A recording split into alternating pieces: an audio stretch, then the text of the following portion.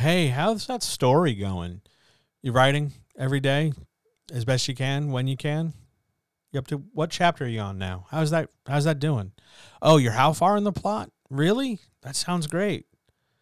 What? What's that? You're worried about it going too quickly? You're really worried about the pacing? What? You're worried about your description, whether you've got too much or too little? You're worried about the balance?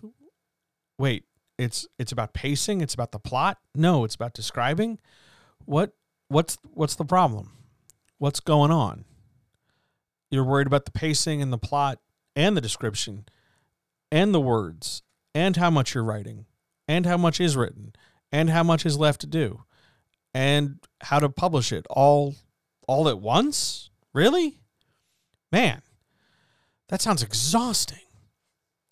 This is the kind of dilemma that we run into over and over again. The more writers we read, the more writers we talk to, the more we swim in the waters of different writing groups and communities. This great panic and confusion and frustration and unknownness when it comes to pacing, when it comes to rolling the story out. Is it taking too long? Am I saying too much? Am I saying too little? Do I go faster? Is it going too slowly?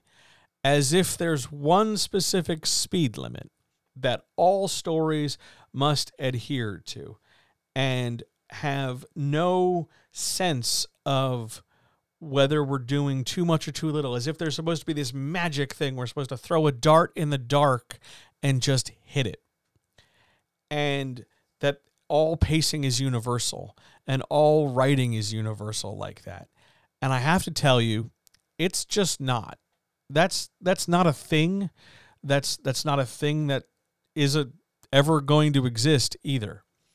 Your story, whatever it is you're writing, however big it is, however far enough along in it you may or may not be, or however far you will be in it later, your story is going to take up time and space on this page. Whether it's 1,000 words, 10,000 words, 100,000 words, or whatever, your story is going to take time. It takes time for you to write it. It takes time for the reader to read it. And it takes time for the characters to go through it and experience it. Trying to control this time can sometimes be an exercise in trying to move an entire ocean one small cup at a time. Because it can be overwhelming when you consider pacing as though it's something more monumental than it is. It's like trying to control the tides of the ocean. If you're thinking about it, at least in terms of the ocean, that is. Because pacing is not just the big giant metronome of story. It is on some level, but we can't control it at that rate. We can't suddenly make it go differently. It just is. Your story moves forward or it doesn't. We don't want to operate at that level because there's not a lot we can do. We want to operate on a more hands-on level. Your story is controlled by the movement and progression from one scene to the next. That seems like an okay level, and for a lot of people it is. But there are crunchier, roll your sleeves uppier, I guess we could say, levels of control we could apply. Your story is deployed one sentence at a time.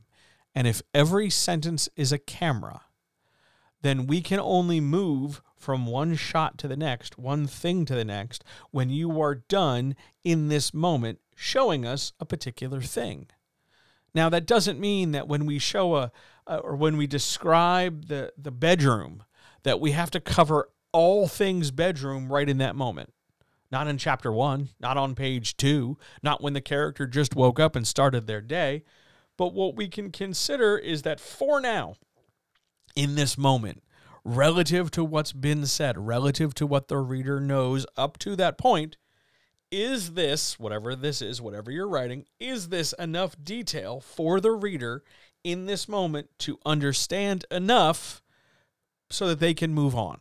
We don't have to give them everything. We're just starting them out. Working at that level, did I do enough right now to go forward?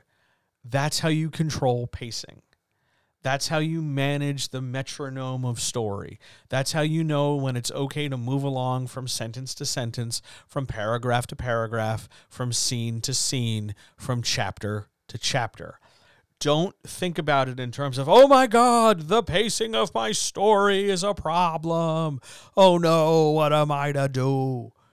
Don't think about it like that. That's not it. That's not the point. The point is that on a level you can control, you can affect how much information goes out to what reader at what time in what way. So this one sentence right here on the page, it talks about the bed. It talks about the bed in the bedroom. It talks about the bed in the bedroom at morning. It talks about the bed in the bedroom in the morning on the day that the big science fair is. 1, 2, 3, 4 things. When something is developed enough just for the moment, move on. You, though, are in charge of what is or isn't enough. Does the reader, you have to make this decision, writing is the act of making decisions, you make this decision of, okay, I'm telling you this thing. I'm telling you about the bed. I'm telling you about the bed in the bedroom in the morning. Do I need, in this sentence, because I can always make another sentence, do I need right here to put this detail in this sentence, or can I carry it forward to the next? You can always make another sentence. You can always lay this out differently. And you can always take an existing sentence and, flip it around, reorganize the pieces. You can always do that. There's no reason not to. It's not like we're chiseling this into stone and then blasting it into space where you'll never be able to touch it. It's malleable. You can always do another draft. You can always rewrite it.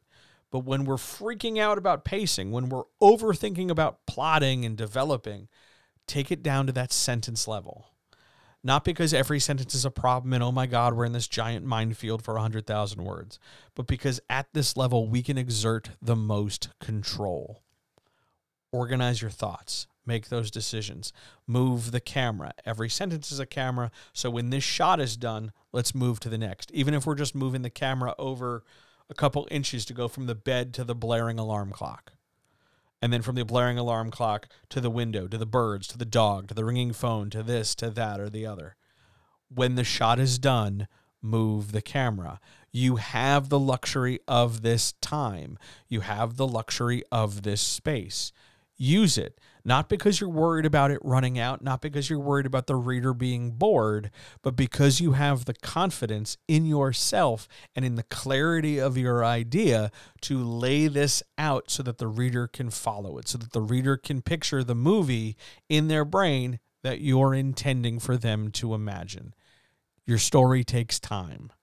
Use the time completely. This isn't a test where the first one done gets to leave the room soonest and then summer vacation gets to happen. Take your time, roll the story out, and it's going to be just fine because we can always do another draft. We can always add more stuff to it. We can always reorganize the pieces. That's why, like yesterday, we talked about getting more help. Take your time, move the camera one step at a time. Think it over, and I'll talk to you tomorrow.